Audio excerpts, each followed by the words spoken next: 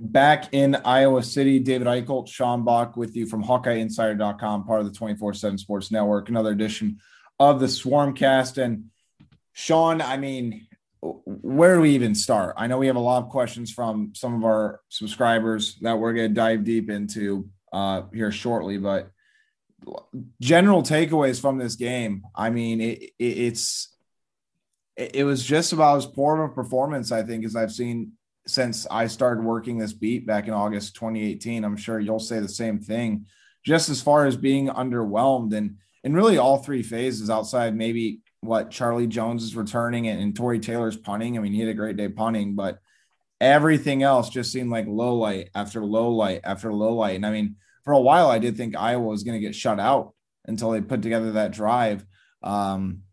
But Sean, I mean, where do we even go from here? I mean, there's so many different things to discuss about what really happened in Mass, and underwhelming, I think, is the easiest word to put. Yeah, I tweeted something. I think it was in the second quarter where I said everything that you could imagine going bad in this game for Iowa has gone bad.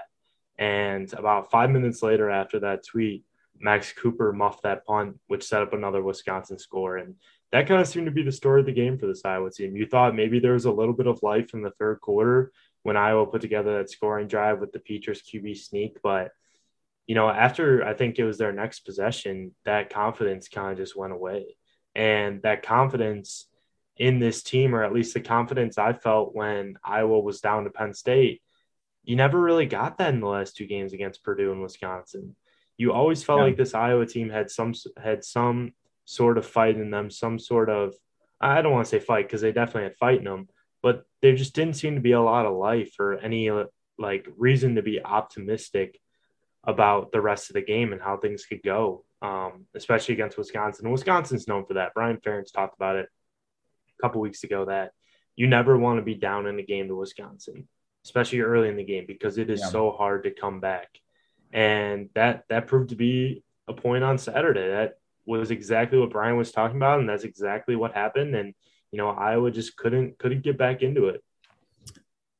And, the thing was, too, Sean, I think there's a couple of things that stood out to me. When Graham Mertz caught fire on that drive, you thought it was going to be a long day for Iowa, because I thought they already had a difficult time matching up as far as stopping the run. And Braylon Allen lived up to the hype. Ches Malusi, I thought, was great.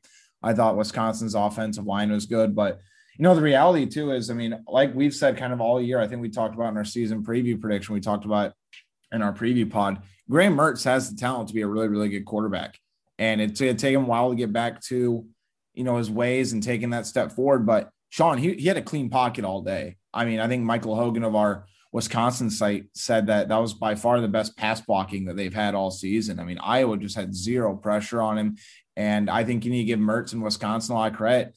I think Jamari Harris held his own, but they targeted him early and often. I think 5 of the first 8 passes were targeted toward Harris. And that's a rough spot for him. And I think, he's got some experience, but that's a rough spot for him. But, Sean, I think we have plenty of questions. I'm pretty sure we'll dive into plenty of discussion. I know everybody wants to talk about Brian Ferentz, and, for a good reason. I think that there's giving, there were some really good, difficult questions asked in this last press conference, but I'll say it too. And I mean, Sean, you know this. I mean, you talk to coaches, you talk to recruits all the time. You can ask the question. You can't force them to give them an answer. And the other flip side of that is, what answer from Kirk would have sufficed when we asked him about Brian? What's he going to say in a press conference? Oh, we're going to make the change immediately. We're going to fire him. That's not realistic. That would never happen under any circumstance, even if Brian wasn't his son. Like it's just I don't know, and I'm not blaming the people for wanting the answers. We have to ask the questions. But the reality too of it is, I want to talk about this for a quick second. We'll dive into questions. People talk about how they would phrase questions to these people and these athletes, but I mean, Sean, you learn in journalism 101. You can add on this if you want. If you come out aggressive in an interview and you make something so blunt, they're going to be guarded the rest of the interview, or they're just going to absolutely shortchange everything that you say, and it affects it going forward. You can ask hard questions, but you can't be like, why haven't you made a change? Why haven't you fired this person? What's going on? It's because they're going to be on guard, and they're just going to think they're looking they're going to believe that you're trying to put them in a gotcha question mode is basically what I'm trying to get at. Yeah, I agree with you there. And I thought Kirk's answer was fair. I mean, I know it's not the answer that people wanted, but he said we got to find ways to boost the offense. And, that's what I was going to do. And, you hit on the head when you said, yeah, he's not going to say, yeah, we're going to fire him right here. Yeah, like the offense, like he basically said the offense needs work. And that's what everyone's thinking. That's what the game plan is going to be. You're not going to fire a guy midway through the season. And, I think people need to get that, or midway through the game. I know I've seen the tweets on don't let him in the social halftime media. locker room. Yeah, or hey, Spencer, like Brian saying, like, hey, Spencer, make sure the bus doesn't leave without me. I know I'm the coach's son, by the way. So I thought that was pretty funny, but no, it's a sensitive topic. It's like everything in life. Like you don't ask a person like, hey, are you gonna get laid off from your job soon? But when it comes to sports, like I get it, like it's more out in the public and it's a lot more passion than some other things, but that's just one of those things that you can't really say. Like you could say like, how do you improve the offense or how, like what needs to be done? Like those are fair questions, but when people are saying is Brian's job in jeopardy? Like people want people want the media to ask Kirk that question. It's like, there's no way you're going to get an answer not for the that. Time. Yeah. It's like, that's an end of the season question, I think, because again, the group still believes, they can still win double-digit games this year, Sean, in all reality. Like they have goals in front of them that they can still hit. But here's where I'll sympathize with the public. And I think that they have every right to be upset about. I think you're right as far as Kirk's answers were fair to some degree, but he was asked directly about Brian and he turned it into, I have full confidence in every one of our staff members that we're going to get this together. And the other thing I think people are frustrated by is it was a bye week. You come out looking like that. You have 17 yards, 3 turnovers, all 3 of which, by the way, were in the opposing red zone. So Iowa's 25-point streak was snapped. The defense still played okay. Like they got put in a couple of really, really tough positions. And I think that they did, about as much as they could. Including one, I think was at the 1 yard line, which was the botched handoff.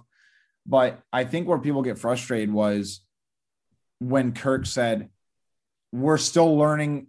We're learning more about our players each game. We're learning more about this. We're learning more about that. And it's like, you're 8 games into the season, including through a bye week. You've had spring, you've had fall, you have a veteran staff. Like you have a lot of veteran guys. Like you have to know your players by now. You have to make the adjustments. And there was no adjustments being made for the game plan for Wisconsin. We'll dive into questions. I think you and I can just go back and forth a bunch of stuff, and I think we will. First question, the impact of not having Riley Moss, and then I'll get into the second part of that. Sean, it's a big deal, but it's far from the issues of what's going on right now with Iowa. That in short. Yeah, Iowa definitely misses Riley Moss. The team's leading interception guy, however you want to put it. But yeah, I don't think it's the problem. I think Jamar Harris, yeah, he had some faults, but I thought he did a fairly good job. I think most people would agree with me on that. Mm-hmm. I thought Matt Hankins did a pretty good job. I think he was responsible for 3 receptions and they weren't over 10 yards or they were very close to under 10 yards. But yeah, I think you just look at this defensive line and, I think they really exceeded our expectations early on in the season with getting the pass rush on. And I talked about in my 3 takeaways article that I write after every game that the pass rush is partly responsible is responsible for getting pressure on the quarterback. Yeah. And that plays in a role with the interceptions because when you have less time to make a decision or when you have less time to, read your receivers, you jump, like you get worried and, you panic. And that's when oftentimes quarterbacks are making the most mistakes. The very good ones are able to get out of those situations. But, Graham Mertz, yeah, he can move a little bit, but he's not a guy, as we've seen this year, that when the pocket is collapsing, he's prone to make mistakes, even when there's a clean pocket. Absolutely. But some of the plays that he had when he stepped back in the pocket, he had all day. It was looking like a guy standing at the line of scrimmage in a flag football game, counting 1 Mississippi, 2 Mississippi. Like I'm not knocking on the defensive line. I just think that was just they had three quarterback pressures and they didn't touch. Graham Mertz wasn't touched by the Iowa defense. The Iowa defense had no quarterback hits on Saturday, Yeah. according to Pro Football Focus. And that in itself is just very concerning. And with some guys out in the secondary, that like I mean Jamari Harris, I thought he did a really good job, but at that point, like if you're the defensive backs, I know this team, trusts each other and need like believes in each other, but at that point you're kind of just like, guys, like come on, like let's get something going, like let's put some pressure on, let's get to the quarterback. And obviously it's easy for us Yeah. to say that sitting here, but it's true. No, for sure. And I'll say this: the defensive line is going to be really good for the next couple of years. Like they got some dudes in that locker room. Like they have a lot of talent. They need the reps. Like I think Deontay Craig is going to be a really, really good player. Lucas Van Ness, I think, is going to be a really good player. Like they have Max Llewellyn he needs to continue to get practice reps. I think Max Llewellyn's going to be a really good player as far as the defensive line goes. And I think I've said this a couple of times this year, Sean, but I'll mention it again. Even the best secondaries can only cover for so long. Like you can't, no matter who it is, like whether it be Riley Moss, Terry Roberts, Matt Hankins, like anybody in the country, the best corners can only cover for so long. And, and I think you need to add on to this too with Jamari Harris. He was matched up against Danny Davis. I mean, Danny Davis is no scrub receiver. I mean, he's Wisconsin's leading wide receiver. He's made a couple big plays in his career. Like he's not a bad wide receiver. Is he, Chris Olave, Jahad Dotson, all those guys? No, but for a guy making his first career start, I mean, that's a pretty difficult matchup. So I think you need to take into account that too. It'll be interesting to see if Riley Moss does come back this week. Kirk said he's still week to week. If they don't get him back this week, they're hopeful for next week. And I'll say that I'm going to float this idea out there quickly, Sean. Then we'll move on from Riley Moss. He's the 9th rated corner prospect by was it Tom McShay or Mel Kiper? ESPN, one of them. Mel Kiper. Mel Kiper. But with the injury, I mean, does he come back for another year or do you think he has to go? I think the injury might make him try to come back, but they also have seen what he can do healthy. Yeah, I think the stock is as high as it's going to get for Moss. I do think he could come back and have a really good year, but how many people are going to want 22, 23-year-old corner defensive backs? Yeah, and corners too. I think he can end up being a safety at the next level, but I think he's going to have a really big decision to make with the NFL draft. I think there's going to be a decision that has to be made for sure. Second part of the question, different, but does Iowa deserve the offensive line and running game reputation? It is dated, in my view, it's sour milk. Here's my thing. I think the running game, no. I think the offensive line, yes. Because you just look at the Iowa linemen in the NFL. I mean, one of the best tackles in the NFL played in Iowa uniform 2 years ago in Tristan Wirfs. Most linemen that come through Iowa at least have a shot at making the next level. So I think the offensive line, absolutely 100%. Running game, Iowa prides itself on, smart, tough, physical football, and they do have some good backs. But, Sean, they're averaging 2.9 yards per carry right now. They took some steps last year, but, again, how much do you really take away from last year with how weird the year was? And I'm not saying it's meaningless. I'm not saying any of that, right? But how much do you take it in normal circumstance? Go back the year before that.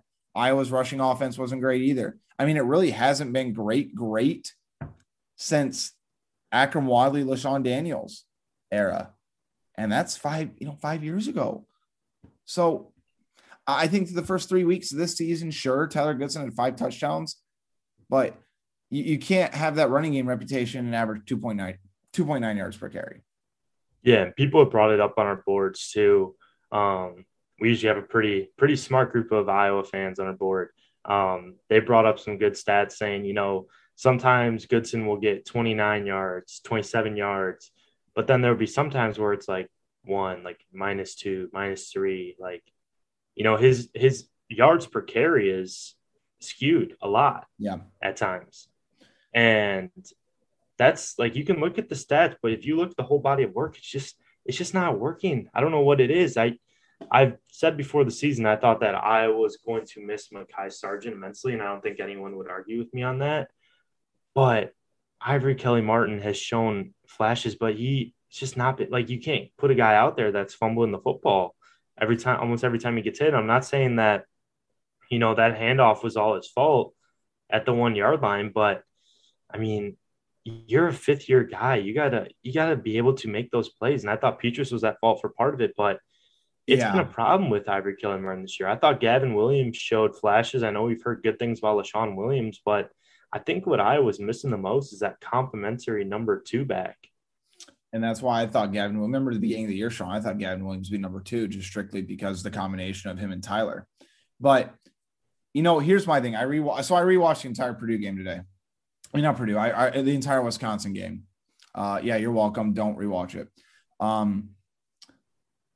I think there's 2 people at fault for the fumble at the 1 yard line. One, Spencer Petras. He did not put the ball where it needed to be. And as a running back, you're trained. The ball is going to hit you right here. Cover it up. Get ready to go, right? Ivory Kelly-Martin said he never touched the ball. Spencer said that he didn't think he hit him. He didn't really know what happened, he said. But, Sean, the other part of that is coaching. I mean, I blame the coaches for putting Ivory Kelly-Martin in there because, like you said, he's going to put the football on the ground. If you have a guy, yes, he has the experience. Yes, he's had a couple of big breakout runs. Maybe that's what they were looking for in that situation, just for a spark, right? But if you have a guy that's been prone to turn the ball over, why are you throwing him in there at the 1 yard line? There's no reason for that, especially when you got Tyler Goodson. Gavin Williams, again, he's shown some nice things.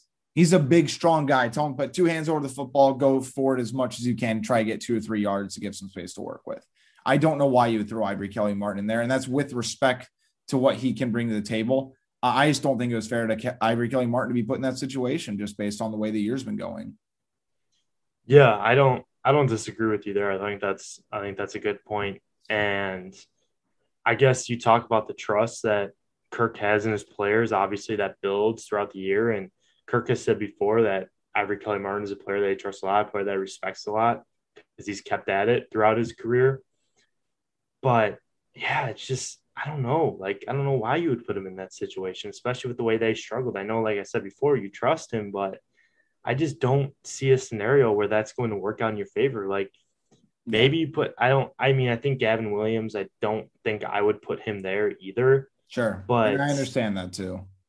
But I think he's a better, ground and pound type guy, like a guy like Braylon Allen or a guy like or more so Braylon Allen. Obviously, Braylon Allen's in a league of his own when it comes to his size and ability, but Gavin Williams, I think, could be like that sort of guy for Iowa. Not necessarily the number 1 back, but the number 2 back that could give you a nice change of pace and a nice, guaranteed maybe 3 to 4 yards every time he touches the ball. Not really doing too much, but doing what you can to exhaust the defense and, get those yards that you need that Iowa hasn't been able to get this year. Sure. And to go back to the original question, I mean, I think the offensive line, you can't – there's too much history there. And, I mean, the offensive line, I mean, you're talking about a guy – look, as bad as Iowa's O-line's been, Sean, Tyler Linderbaum still probably winning National Center of the Year, Remington Trophy. Like, that still helps the reputation, despite how much the tackle's been struggling. So I think you need to keep that in perspective as well. Has the last 2 games, specifically the abysmal offensive performance, affected recruiting at all? Sean, that's more so you. I know you talk to these guys pretty frequently, and I know you've said on our board a couple of times, don't really look too far deep into performances. But give me your kind of 2 cents on that. Yeah, I don't think you want to look too much into performances. Obviously, it's a little concerning for guys like Kyler Casper, who, I mean, we talked about this, Dave. Obviously, This is just us talking to each other in the car and, on the way back from the stadium. But, if you look at this offense, if you're a wide receiver, a 4-star wide receiver with the options that you have, like Iowa, I think, has some really good receivers coming up. But if you look at this, you're like, are these quarterbacks, is this offensive system going to give me the football? And obviously with Iowa, everything kind of goes back to the run game. Iowa wants to establish itself with the run. And it seems like if Iowa can't get these run plays going, then the pass game almost seems non-existent. Yep. Like they work so coinciding with each other that, you just expect it. So if like one of it's working, then it's more often than not the other one's going to work. And we've seen it before in games. I mean, I'm not saying I don't want to say we've seen it too much this year outside the Maryland game. Even against, Kent State, I thought there were some issues. Colorado State, obviously there was a bit of concern, especially in the second half. But outside of that Maryland game, you just really haven't seen that consistency with both those the pass and rush. It's been hard to watch at times. And Brian Ferentz is capable of calling a good game. Guess who called the USC Holiday Bowl? Brian Ferentz. Guess who called that Maryland game? Brian Ferentz. Guess who's called, a couple of other games that, the Wisconsin game. Game-winning 44-yard touchdown against Penn State. Yeah, Brian Ferentz. Guess who called, games against, obviously Illinois wasn't pretty in the first half last year, but Brian Ferentz called that game. And then the Wisconsin game last year wasn't pretty in the first half, but Iowa was able to get two big plays that ended up being the difference in that game. He's capable of calling these big games, and he's capable of putting stuff together to make it work. But you just haven't seen it enough this season. You see it watching other college football games and watching the offense. It's absolutely ridiculous. Yeah, compared to Iowa. I know I sound cruel, but it's the truth. You just see so much more efficiency, so much cohesiveness. And I think this Iowa offense is capable of it. But it starts up front too. You got to get that pass protection consistent. If that's not happening for you, then it almost seems like at times yesterday, Petras was waiting for a Wisconsin defensive lineman or Wisconsin linebacker to tackle him because he just knew it was coming. Here's my thing.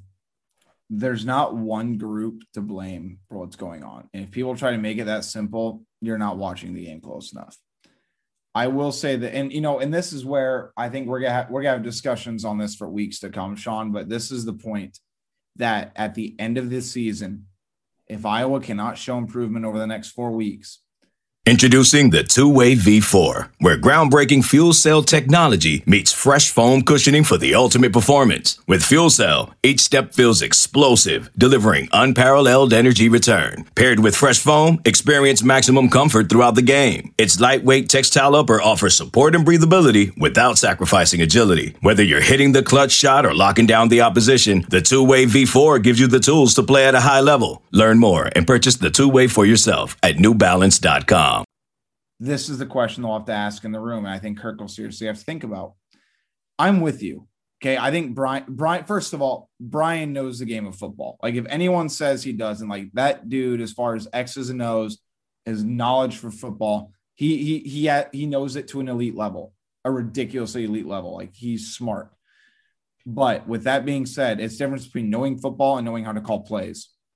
Number one. Number two, you mentioned the elite performances that Iowa's had. And, you got, again, like you said, you have to give them all the credit in the world on it. Those were phenomenal game plans. Iowa executed to perfection. But if Iowa's trying to get to that next level, because look, the reality is I think they're out of the Big Ten West right now. It's going to be a very difficult climb. Stuff's going to have to happen, but I think they're out, right? And there's no excuse for Iowa to lose the Big Ten West this year. The Big Ten West is at an all-time weak point. But where I'm getting at is this is the question that will need to be asked. Let me see if I can phrase right. Do you want to keep a guy that has a few elite performances and then has lacklusters, or would you rather have consistently above average? And I think that's the question. Yeah. With Iowa's defense, consistently above average every single time. And that's where I think they're going to have to get to. And that's the trade-off. But I'll tell you what, again, those elite performances, they are elite. But right now, we have seen no consistency. And like you said, the O-line's a big problem. I think George Barnett, I think you really can't start evaluating him until next year. He came in spring. This is not his group. He's trying to get in the Iowa system. I think that's unfair to the guys in the locker room. I think it's unfair to him because I still think Iowa's O-line's got a lot of potential. You look down how young they are, and you look at their star. I know people don't look at the stars, but you look at just the raw talent they have. They have talent. They're going to develop. Iowa on both sides of the line is going to be pretty solid for, I think, the next few years to come at least. Let's get back to these questions, though. I know we got plenty more. Should Brian Ferentz return as Iowa's offensive line coach and maybe promote someone else to offensive coordinator. They've put LeVar Woods. I think you can throw Kellen Copeland in that. I mean, I don't see that as a plausible reality. I don't see a scenario where that works out. And I think, again, George Barnett's reputation is very good. And I think it'd be foolish to get rid of him. I do. And he's really well liked in the locker room. He's really well liked on the recruiting trail. And again, I really don't think you can start evaluating him until year 2. His year 2 is really his year 1, in my opinion. Yeah, I think he's going to be good. And I think you look at this offensive line now, obviously Tyler Linderbaum's Tyler Linderbaum. I thought Kyler Schott was pretty good on Saturday. Justin Britt obviously struggled in that game. I thought Plum did a good job replacing Nick DeYoung at times, but Jack Plum has had games where he's been good, but there's been other games where he's just not it at that position. Yeah. Mason Richman, I thought, played a better game, but the pass protection still needs some work. I mentioned Britt.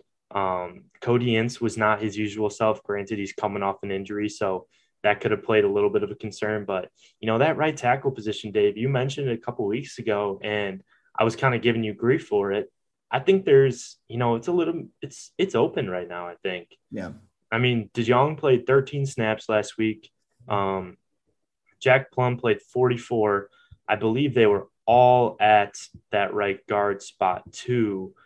So I think that kind of tells you where things are going right now. I'll tell you what, too. And with all due respect to Nick DeYoung, I mean, he walked on to Iowa. He's earned his spot. He got flat out beat almost every snap he was in. I mean, that was the worst game of his career. Yeah, I think it was – he played 4 – I think there were 4 he was in there for 9 pass plays, and he gave up 2 quarterback pressures, 1 hurry, and 1 sack. Britt was in there for 4 pass plays, gave up a sack and a pressure. So that kind of tells you right there. And that right spot, that right side of the offensive line too, like remember that Britt and DeYoung, they were in there at that right guard, right tackle spot. Yeah. So that's where a lot of the pressure was coming from. And I think, Wisconsin's defensive line was really good, but, you just cannot have that. And Leo Chanel is absolutely insane, by the way. Yes, he's a very good player. Very good player. No, but to go back to the question, no. I mean, I don't see that as a plausible scenario. And, Sean, somebody mentioned this to me last week, I think, and I kind of brushed it off. And you know what? I'll say that we'll get down that road in the next few weeks. That'll be an off-season topic. But what will Iowa's record be over the next 4 games? I think that's the big question for me right now, Sean. Without a doubt, these next 4 games are absolutely winnable. They're losable. I'll say this, man. If they lose to Northwestern, everything is going to break loose because that Northwestern team is absolutely pitiful. It is horrible. Yeah. So you look at Northwestern. I've thought about it. I'll give you a second thing, but I have Iowa beating Northwestern. I have Iowa beating Minnesota. I have Iowa beating Illinois because Iowa just finds a way to put it together. And Illinois, with great respect to them for beating Penn State, they have nobody. They cannot throw the football at all. And you think Wisconsin's passing offense bad? They can't throw the football. This is where I'm going to get some crap. I think Nebraska beats Iowa and Lincoln. And I know people want to laugh off Nebraska. But look, every game they've lost, it's been mostly one possession. Their defense is looking actually pretty dang good this year. And Adrian Martinez, if he's healthy, that his running style could absolutely give Iowa problems, especially with no pressure from the defensive line. I'm not ready to say Iowa will beat Nebraska because I will believe it if Nebraska wins one of these close games to close out the season. I know that they bodied Northwestern a couple of weeks ago, but once they get a signature win over a team, I can't remember at the top of my head who they play to close out the season. I think They got they Ohio play State this weekend, and then they got Wisconsin, and then they got Iowa. They won't win against Ohio State. I don't think they beat Wisconsin. Maybe they keep the Wisconsin game close. I don't know. But I mean, they're going to come ready for that game against Iowa. That's for sure. I'm not ready to say that Iowa will lose to Nebraska yet, but I think they could lose to Minnesota. But I don't want to put money on that. I think there's still a very legitimate shot for Iowa to finish 10-2, but I think it's more likely that they finish 9-3. Yeah, I'm in the same boat. And by the way, I'm not saying Nebraska will beat Iowa. I think they, like you said, I think they have a very big possibility. And, you got to think about from this aspect too, Sean. Scott Frost might be fighting for, his seat right now is as hot as anybody in the country. Because right now they're going to miss a bowl game. There's no way they beat Ohio State, Wisconsin, and Iowa. And they need that just to make a bowl game. They're not going to beat them. No, I got going 3-1 down the stretch. We all saw Alex Padilla move on the pocket. How long do we stick with Petras if the offense looks this inept? I knew this question was coming. Sean, I'll let you take it first. Petras is the guy. I'm not ready to say that he's going to give anything up. I thought Padilla looked fine. Obviously he got sacked twice in limited snaps, but he showed mobility. He had that one play. I forget who caught that pass on the sideline. Was it Laporta? Yeah. For 27 yards or something like that. It was a great play. It was a really good play. And people are going to run with that and say, well, that's the longest play. That's longer than any play Petras has had this year. Outside of the Charlie Jones touchdown, a couple other Keegan Johnson receptions. And I'm sure we'll talk about Keegan Johnson, but he had the most snaps of the receivers. That was the one adjustment that they did really make that I noticed too. Yeah, and he did have 2 drops though. He was targeted 6 times and only had 2 receptions. So, I think Wisconsin did a really good job of staying on him, but those 2 drops those are notable. Those are notable for sure. But going back to the Padilla thing, I really don't see a case for Petras unless he absolutely is abysmal the next couple weeks. I don't see a reason to take him out. Because, he's the guy. I think he's the guy, and he's the guy they're most comfortable with. I think Padilla could get there in due time, but, I'm not. I think Petras is the one that Iowa is going to ride with. Yeah. No, I'm in the same boat as you.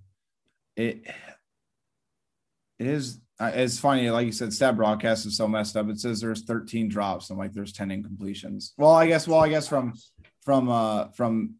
Alex Padilla too, but no, a quarterback change is not going to fix the offensive line. That's the easiest way I can phrase it. Spencer Petras is the guy. He's still respected by his teammates. When he's given a clean pocket, he makes good things happen.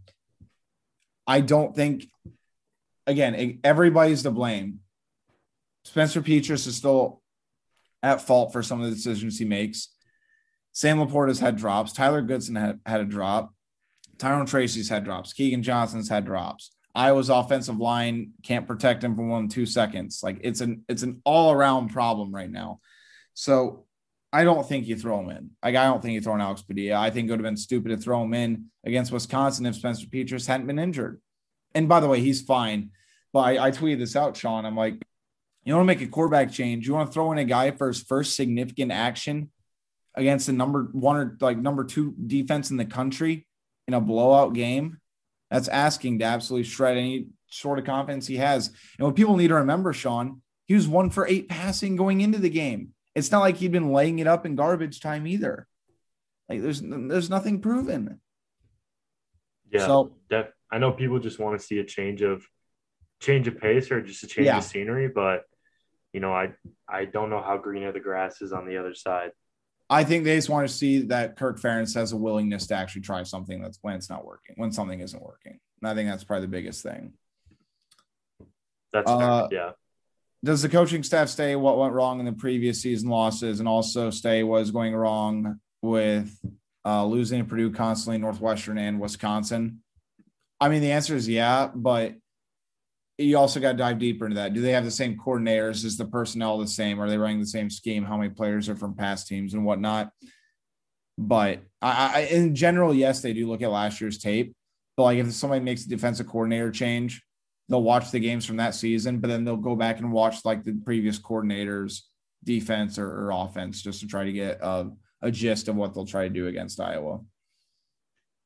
Yeah, you answered it. There we go. The next one. Do we consider Padilla not necessarily because he's better, but he offers different strengths that's perhaps better tailored to this offense, and he's probably more accurate with his timing, short passing, can play more spread sets, and can improvise a little. Again, the skill set we understand because that's what's been scouted and there's been flashes of it, but there's nothing tangible that we have seen that can make us accurately assess that. I think that's the biggest thing that I can say. Right. And if you use two quarterbacks, then you really don't have a true one quarterback. Yep. And I think Iowa does. Yeah. I'm in that same boat. But again, it goes back to what I just said earlier. It makes sense from the standpoint if you want to see a change and can try different things. I mean, I get it, but you also got to pick your spots of when you want to be able to do that in games. Like I think Padilla getting a shot after Petrus went down hard after he took a hard hit to the shoulder. I think that was a perfect time to try to get him some action just to see like, okay, can he go lead a touchdown drive? Can he take advantage of the opportunities? So I think that was a good move from that standpoint. But I will say, and I think you said this too, Sean, Iowa getting dual threat quarterback, they not even a dual threat, but a guy with mobility and with size that can run a pro style offense. That's exactly what they need. Yeah, Brad Banks wasn't a big, strong pocket passer. He could improvise. And the last time, he's real. Iowa's real last dual threat runner up for the Heisman. CJ Beathard was not a dual threat, but he could escape the pocket. He can make these rollout passes. Ricky Stanzi could do the same thing. I think that's what people want. And, I think Petrus has a big arm, but I think people are just frustrated that, Sean, right when the pocket collapses, like you're not trusting Petrus to get out of there. Like you and I both looked at each other, the pocket collapses, right? The play's dead. Right. Yeah. That's just how it is. And, I think Petrus is a really good arm. I think he's got really good ability, but, his feet aren't one of them. Is Iowa aware enough to bring in some offensive guru in the offseason to modernize the offense? Sean, I'll let you take it. I don't think they're going to bring in anybody. I think they might consult some people. But, I mean, the reality of it is Iowa has to change. They can keep the foundation, but they're going to win 7 or 8 games at most. And that's assuming they have an elite defense and great special teams if they keep the offense the way it is. It's 123rd in the country right now. And this team was ranked number 2 at one point this season.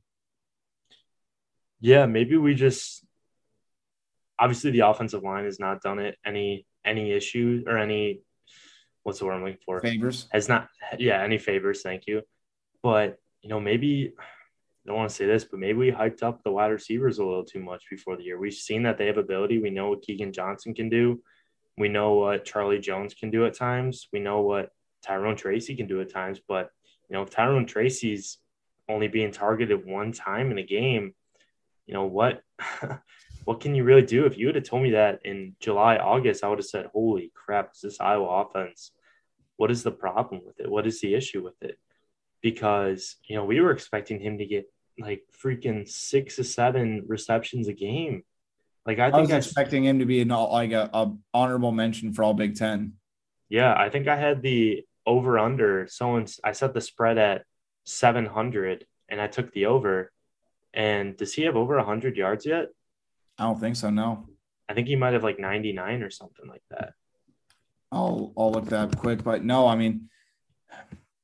Again, though, I'll disagree with you from this standpoint. He's got 89. 89. I'll disagree with you from this standpoint. I don't think we've hyped up I don't think we overhyped the wide receivers. I think skill-wise and talent-wise, it's there. I think it's how they're being utilized right now, and I think it's a result of,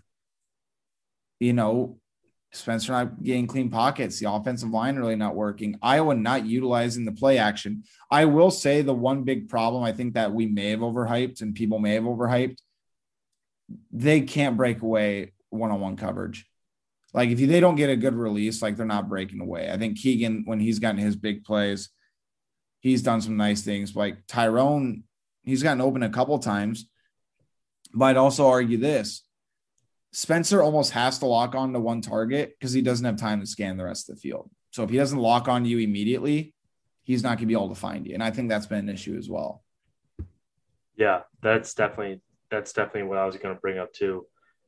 It comes down to pass protection. If you're not, or just offensive line in general, if your offensive line isn't working, then the offense doesn't work. It all starts up there. A couple of fans, I think it was Max Llewellyn's dad, put out a tweet that said the offensive lineman's got to be the toughest position to play in sports, because if the offense sucks, it gets a lot of the blame. So does the quarterback. But when the offense is good, the skilled players get a lot of the attention. The quarterback gets a lot of the attention, and the offensive line is just there in the background. It's so true. Like, that is such a true quote, but I mean, it applies at times, It does. No, that's a really good tweet. I wasn't going to read this, but I'm going to, because I have it's an obvious response. He goes like, does Kirk Ferentz allow Brian Ferentz and his family over at Thanksgiving? Well, they're going to be in Lincoln, Nebraska, because they play on Black Friday. So yes, the answer is yes. Let's see. Do you think that the team is off balance on the offensive side of the ball because they keep changing the offensive line in and out of every game? They need to pick the best five now and go with it. Sean, I think you'll agree with me on this. I don't think they know who their best five is. I think that's why they keep changing. And obviously, offensive linemen, they typically rotate either way. They usually rotate, 6 or 7, most teams. Iowa doesn't know who their best five is right now, I don't think. And I think that was an indicator of putting Jack Plum in there at that right tackle spot on Saturday instead of Nick DeYoung. I mean, Maybe DeYoung was dealing with something injury-wise. I don't know that for sure. But based on reading the tea leaves, I think putting Plum at that spot kind of tell you what you need to know about, the uncertainty with this offensive line, especially on that right side. And I think something I was hoping to see when Iowa came out of the bye week was they solidified that down. And, I think Cody Ince would be in that category, but he's been, slowed by a lingering injury over the past couple of weeks. So that's been a factor as well. So I don't think that's an issue. I understand the thought process of it, but the reality is right now, I don't think fresh legs or consistency are a problem. I think it's just in-game reps and skill right now. I just think they need to continue to get beat to get better. And while that sucks for this season for Iowa, I think it'll pay dividends down the road. This episode is brought to you by Progressive Insurance. Whether you love true crime or comedy, celebrity interviews or news, you call the shots on what's in your podcast queue. And guess what? Now you can call them on your auto insurance too, with the Name Your Price tool from Progressive. It works just the way it sounds. You tell Progressive how much you want to pay for car insurance, and they'll show you coverage options that fit your budget. Get your quote today at Progressive.com to join the over 28 million drivers who trust Progressive. Progressive Casualty Insurance Company and Affiliates. Price and coverage match limited by state law. Yeah, definitely. To extend this question about the offensive linemen, based on Pro Football Focus scores, it appears the best 5 run blockers are not the same as best 5 pass blockers. I can't read. Is that causing the coaches to debate on which is the best 5? Sean, I'll let you take it. I mean, maybe it's just sort of mix and match though. Every guy's got their strengths. I mean, it could, and obviously the coaches maybe look at Pro Football Focus, but also they seem to have a much more, firm grasp of where things are at than we do and where the metrics are. But, hey, I think that's a good point. I think that's valid because you don't want to be bringing in a different offensive line every time you run the football. Because 1, you'll tire guys out running up and down the sidelines. 2, that cohesiveness doesn't really work. And 3, the other team will know when you're running the football. If they're smart, they'll be able to pick up on that. Yeah. So I think that's definitely valid. I think it also comes down to consistency because some games you have guys that are playing really well. In some games you have guys that are not, those guys that were playing good last week, not playing well this week, while the other guys, and vice versa. And obviously that's just sports. That happens at every level. But it comes down to consistency, honestly. That's what it comes down to. And, there hasn't been enough of that. Even Tyler Linderbaum has had 1 or 2, not Tyler Linderbaum type games, but he's been the most consistent. And, other spots has not been there. It's funny though. We talk about not Tyler Linderbaum games, but even Tyler Linderbaum's quote off games are some guy's career best games. Like that. That's just how much of a freak he is. How about Iowa running more of a shotgun, and Wildcat shotgun seems to speed things up, at least for about a second. It gives Petrus that much longer to be set in the pocket. The Wildcats a very intriguing storyline to me, Sean, because it feels like we've talked about this every week, and Iowa has not brought it back at all. And I think they have enough of a variety of guys that they could actually do something with it. So I'm very curious about where that's sort of at. When we've asked Kirk and Brian, they both talked about how it is still in the system. They still practice it, but they haven't utilized it. And I don't mind the shotgun look as well. I know Iowa likes to run that pro style offense, limit the shotgun. And obviously, it's not an RPO type of team.